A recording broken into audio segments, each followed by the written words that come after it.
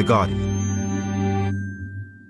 What we have so far is information that up to 3 people had entered the building and had opened fire on people inside of the building.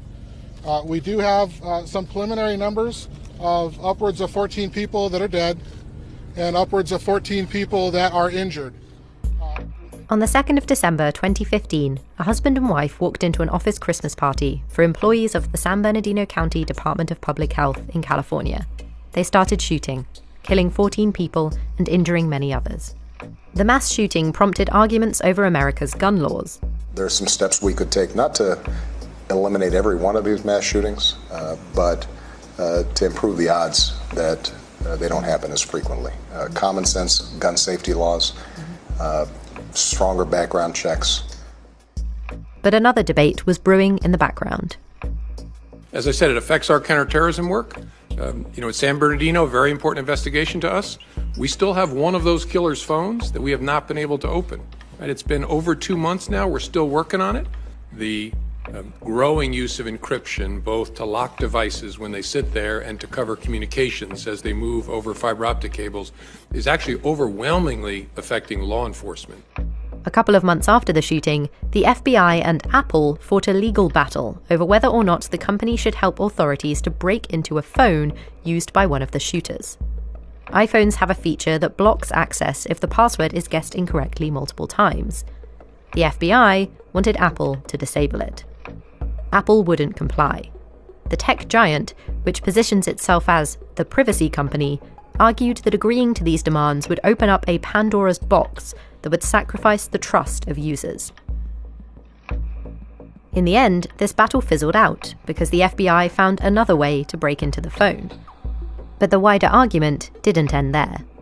I think what it showed up was that actually Apple probably weren't able to get into the phone. And that's one of the things that's been a hallmark of this whole debate, is that they've set up these systems precisely so that even if somebody comes to them with all the appropriate legal authorities, they cannot do it. The question of which takes precedence, security or privacy, has been hotly debated since the start of the digital era. U.S. Attorney General William Barr is urging Facebook to give up on plans to encrypt messages across its platform. He signed an open letter along with senior figures from the Australian and the British governments as well, which argues that people's safety could be at risk if the company employs end-to-end encryption in all of its messaging services. In the last couple of weeks, Facebook has stepped into the ring with its plans to expand its use of end-to-end encryption on all of its messaging services, denying authorities access to what they argue is vital in order to protect people from heinous crimes like terrorism and online child abuse. So, will governments from around the world and the biggest players in Silicon Valley ever find a compromise? I'm Jordan Erica Webber, and this week I look at what the latest battle between governments and big tech says about where we draw the line on privacy versus security. This is Chips with Everything.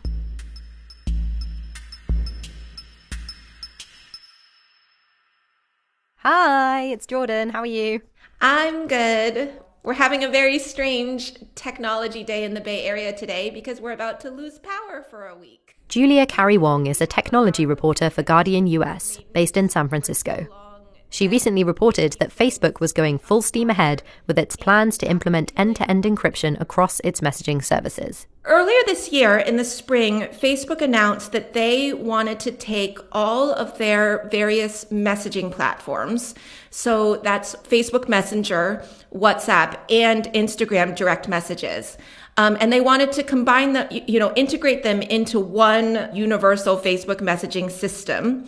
And that they were also going to take the end-to-end encryption that is already in place with WhatsApp and apply that across the entire platform, which means that people's messages would be encrypted. The meaning of the messages would never be visible to Facebook itself. It's encrypted end-to-end, so the message itself is only visible to the person who sends it and the person who receives it. Before we got into the criticism of these plans, I wanted to understand a bit more about encryption. Right. Well, to explain end-to-end encryption, it's worth taking a step back to where things were really pre the Snowden revelations. Professor Alan Woodward is a security expert at the University of Surrey and a consultant to Europol. He says it took the leak of the biggest cache of top-secret documents in history to make the public start demanding greater privacy. When you sent a message, typically in a messaging app, it would be secured in the same way that things are secured when you go to a website. So you see the little thing, the padlock, HTTPS, is a thing called TLS. And so from you to the server, it would be encrypted. And then from the server onto the recipient, it would also be encrypted using the same method. But whilst it was at the server, of course, it wasn't actually encrypted. And what various law enforcement agencies would do is, with appropriate warrants, they could sit at the server and intercept those messages.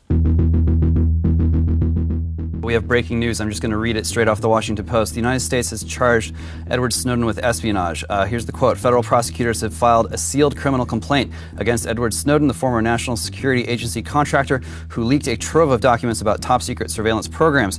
The United States has asked Hong Kong to detain him on a provisional arrest warrant, according to U.S. officials. What they then did was, after the Snowden revelations, a number of the big tech companies responded to worries that were being expressed by the end users, who, of course, you've got to remember, are global and not just US or UK oriented.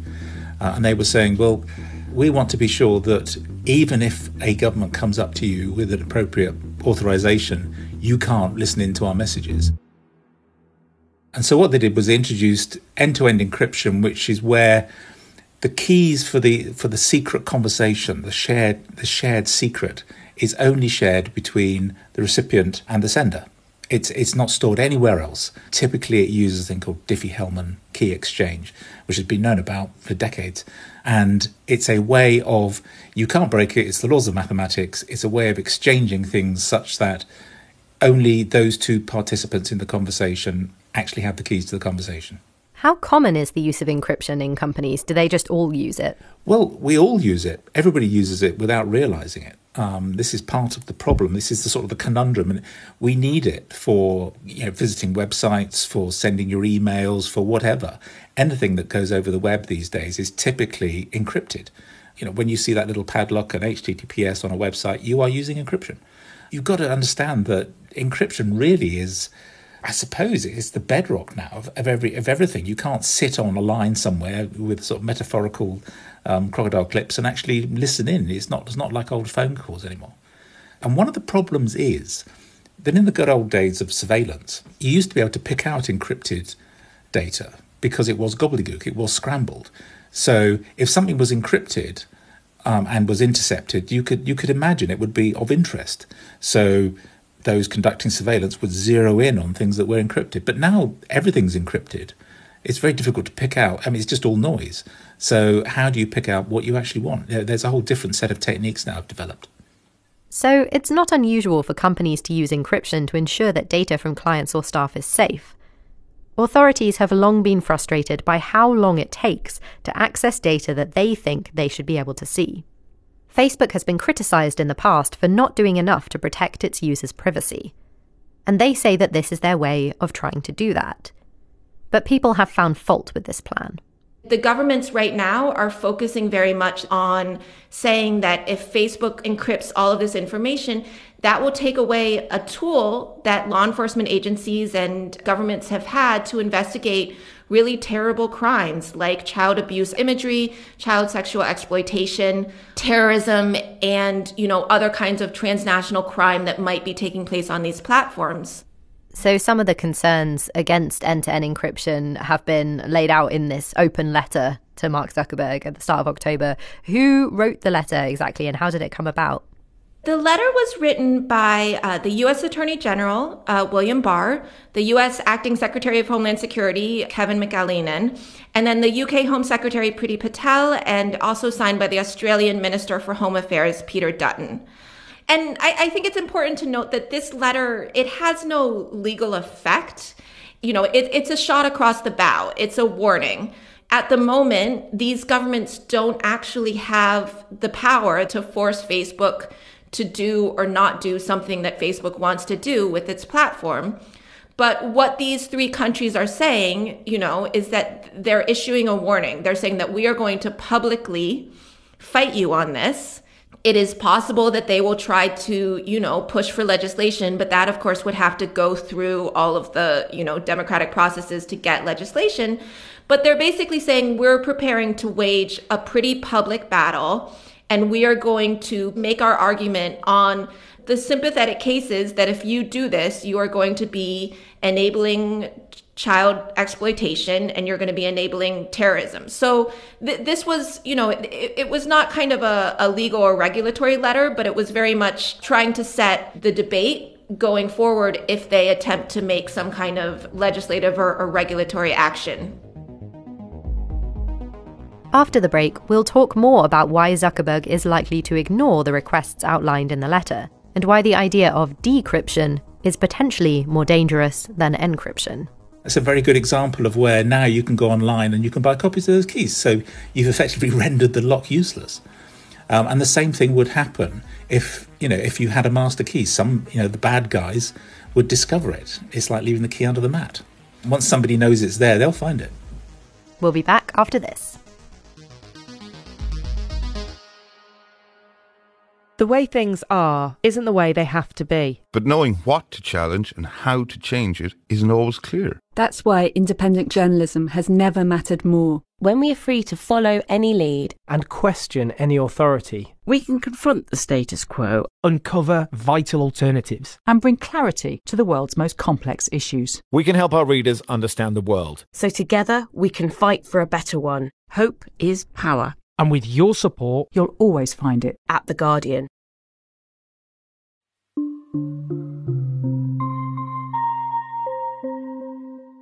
Welcome back to Chips with Everything. I'm Jordan Erica Webber. This week we're looking at one of the biggest questions of the digital era. How do you protect people's privacy while also ensuring their safety? Before the break, The Guardian's tech reporter in San Francisco, Julia Carey Wong, told us about an open letter signed by representatives of the US, UK and Australian governments to Facebook founder Mark Zuckerberg.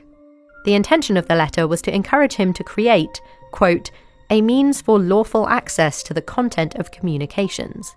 In other words, a backdoor option for authorities to access fully encrypted data from the company's messaging services if and when those authorities deem it necessary. I asked security expert Alan Woodward to explain what that might look like. Basically, it would look like things were before the Snowden revelations and before they put end-to-end encryption in. You would have it encrypted from you to the server and from the server to the recipient, but actually you could sit on the server and read the things in an unencrypted way. There are a number of potential ways you can tackle these things. People use the generic phrase of backdoor, but the most likely in terms of a messenger system is going to be, as we've just discussed, something where you sit on the server. But there are other ways of tackling encryption because it isn't just the messaging apps. Although this open letter was to Facebook about their messaging apps, of course, as we've talked about, you've got things like iPhones, etc. There are other techniques, other methods that people have discussed in the past to try and give lawful, so-called lawful access. They are limited. I mean, for example, encryption is based on having a secret key. If you've got the secret key, you know how the thing's encrypted. You can use the same algorithm and decrypt it. So one of the ways that very early on people said, in order to protect ourselves and be able to do forensic work, for example, law enforcement do forensic work, people should have to lodge that key somewhere. So it's a so-called key escrow.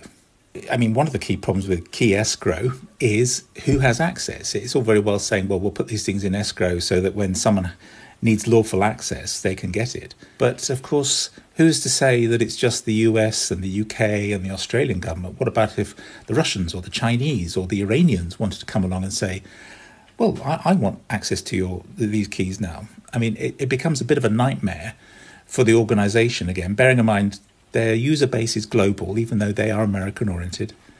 They've got to decide. They sort of become the keeper of who they give these keys to. So that's one big problem with key escrow.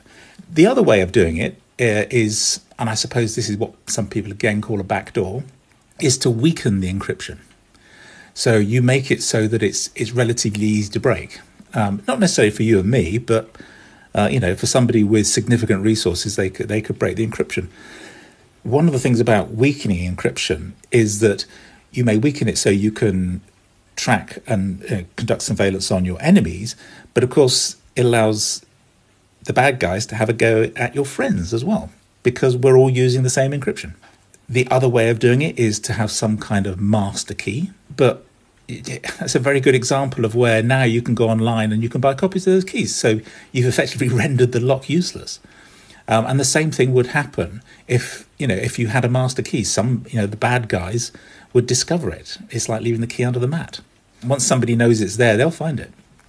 So we've got a key analogy to ask you about. So say the government gets access to one of these master keys that lets them gain access to encrypted messages. So if we compare that to an actual physical key, is it more like a key that only opens one door, or is it like a key to the city? Could it only be used once, or basically whenever a government decided they wanted to? Well, that's actually one of the other issues about master keys. Do you have a master key that opens a whole range of locks, or do you have it so that every instance of a particular encryption algorithm has its own master key? In which case, if it did, then you're back to the whole key escrow thing again, where somebody's got to keep a copy of those. So the only way to really make it workable is with something like a master key would be to have it so that it unlocked a whole slew of different encryptions. And you can imagine the nightmare scenario where that master key became discovered. Great swathes of people would suddenly be made vulnerable.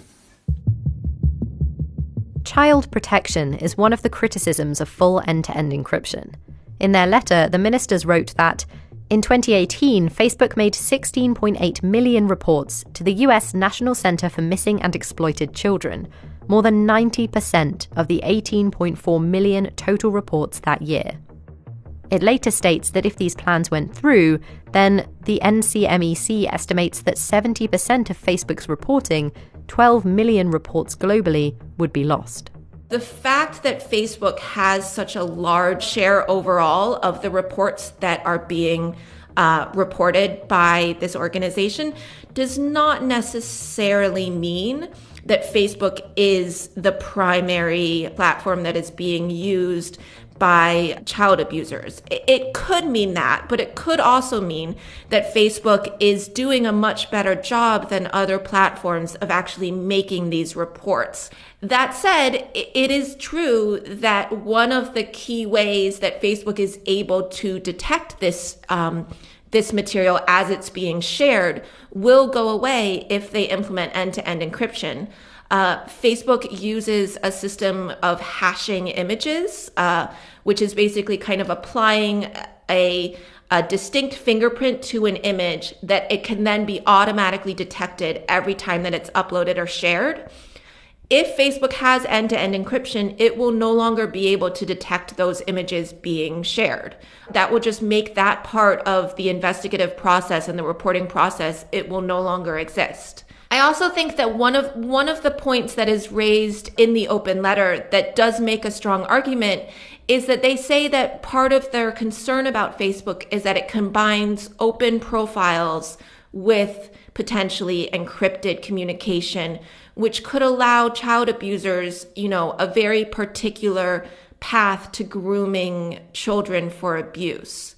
I do think that is a real concern. Facebook allows children as young as 13 to be members of its social media profile, which means that you have a situation where potential abusers have kind of the equivalent of a phone book for 13-year-olds, which is not something that in the regular world exists. Children don't have their names and contact information in phone books. In a live-streamed version of Facebook's weekly internal Q&A session, Zuckerberg said that child exploitation risks weighed, quote, most heavily on him when he was making the decision. He also pledged steps outside of encryption to minimize harm. If Facebook goes ahead with their plans, then no one, including its own moderators, will be able to monitor what's happening on these messaging platforms. And that raises fears that things like child abuse might go unnoticed.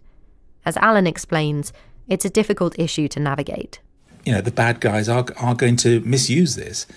One of the things we found is increasingly in investigations, encryption and I suppose you could call it the misuse of encryption, is actually something that's growing. I mean, people know they can not just render their communications secret, but that, even data on devices can be encrypted so that forensically after the fact, even if someone is suspected, you can't get at things that could potentially convict them. Now, does that mean that you should ban encryption? You can't, is the bottom line, because it's too pervasive. So I think where they're going, and if you read the open letter, I'm reading between the lines about this open letter, what they're saying is, please don't implement this any further. So fine, we understand it's in place in certain places, but please don't implement it any further until you've had a discussion with us. And what they're actually talking about is not changing the technical architecture. Keep it as it was when before Snowden made his revelations, which is that we could come along and sit on the server and listen to things. Don't implement true end-to-end encryption. By all means, have the conversation encrypted to the server and from the server, but allow us a window into that if we've got the appropriate authorizations.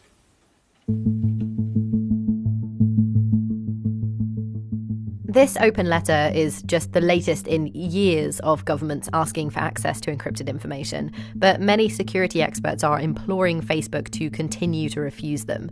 Is there any indication, do you think, that Facebook might back down anytime soon? One thing about Facebook and this decision is that many observers believe that Facebook's desire to move into end-to-end encryption and to integrate its various messaging apps has less to do with, some newfound belief in privacy and has more to do with Facebook's desire to limit its own exposure to a number of the problems that have caused it huge amounts of kind of public and political grief in recent years. When it comes to end-to-end encryption, there have been story after story after story, negative articles about Facebook when it comes to their failures to manage the content on the platform.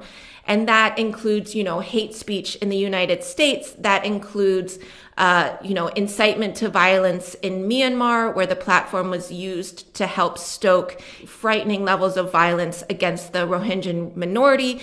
As well as, in India and Sri Lanka, where the platforms have been used, dangerously to stoke violent mobs.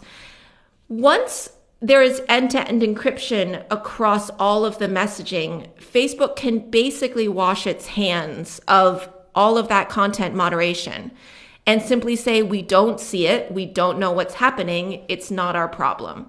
It will make it much easier for them if they can simply say to all law enforcement, to all, pesky journalists, to all critics, that they can't be held responsible for what's being done on their platform when it comes to private messaging because they don't know what's happening. If Facebook doesn't back down, then this open letter from the US, UK and Australia may well have been futile. But it won't be the last time that governments attempt to stronghold big tech companies into granting them access. At this stage, it's difficult to foresee where we might see a compromise in this debate between privacy and security. There's either going to be strong end-to-end encryption or not. And when it comes to governments, it's going to be up to them to try to pass the laws in the US and in the UK in a democratic manner. And they're going to have to fight against the privacy advocates, against the civil liberties advocates to see if they can make that happen. Alan agrees. I think it's just going to keep going. And I think it, as I said before, it's one of those hardy perennials. It's going to keep coming up because with the best will in the world, I'm not sure some of the politicians fully understand what they're asking for. However, I think the sheer volume of, the misuse of it, particularly in, really vile areas like child abuse, then there may come a sort of an ethical line that even the big tech companies think, no, we've got to allow people some way in. But having said that, they're profit-driven. They are organisations where their users are globally based, and some of those users are not going to want preferential access for certain governments. So I can imagine that people like Facebook probably will, in the end, just go for things like end-to-end encryption. They'll say, no, privacy trumps everything, and implement it anyway. And unfortunately, the law enforcement agencies will have to deal with the consequences.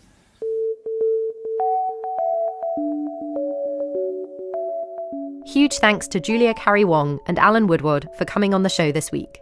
You can check out Julia's piece, as well as her other work, on The Guardian website. But that's all from me. Make sure to get in touch with any questions or suggestions for future shows. Email us at chipspodcast@theguardian.com. Chips is produced by Danielle Stevens. I'm Jordan Erica Webber. Thanks for listening.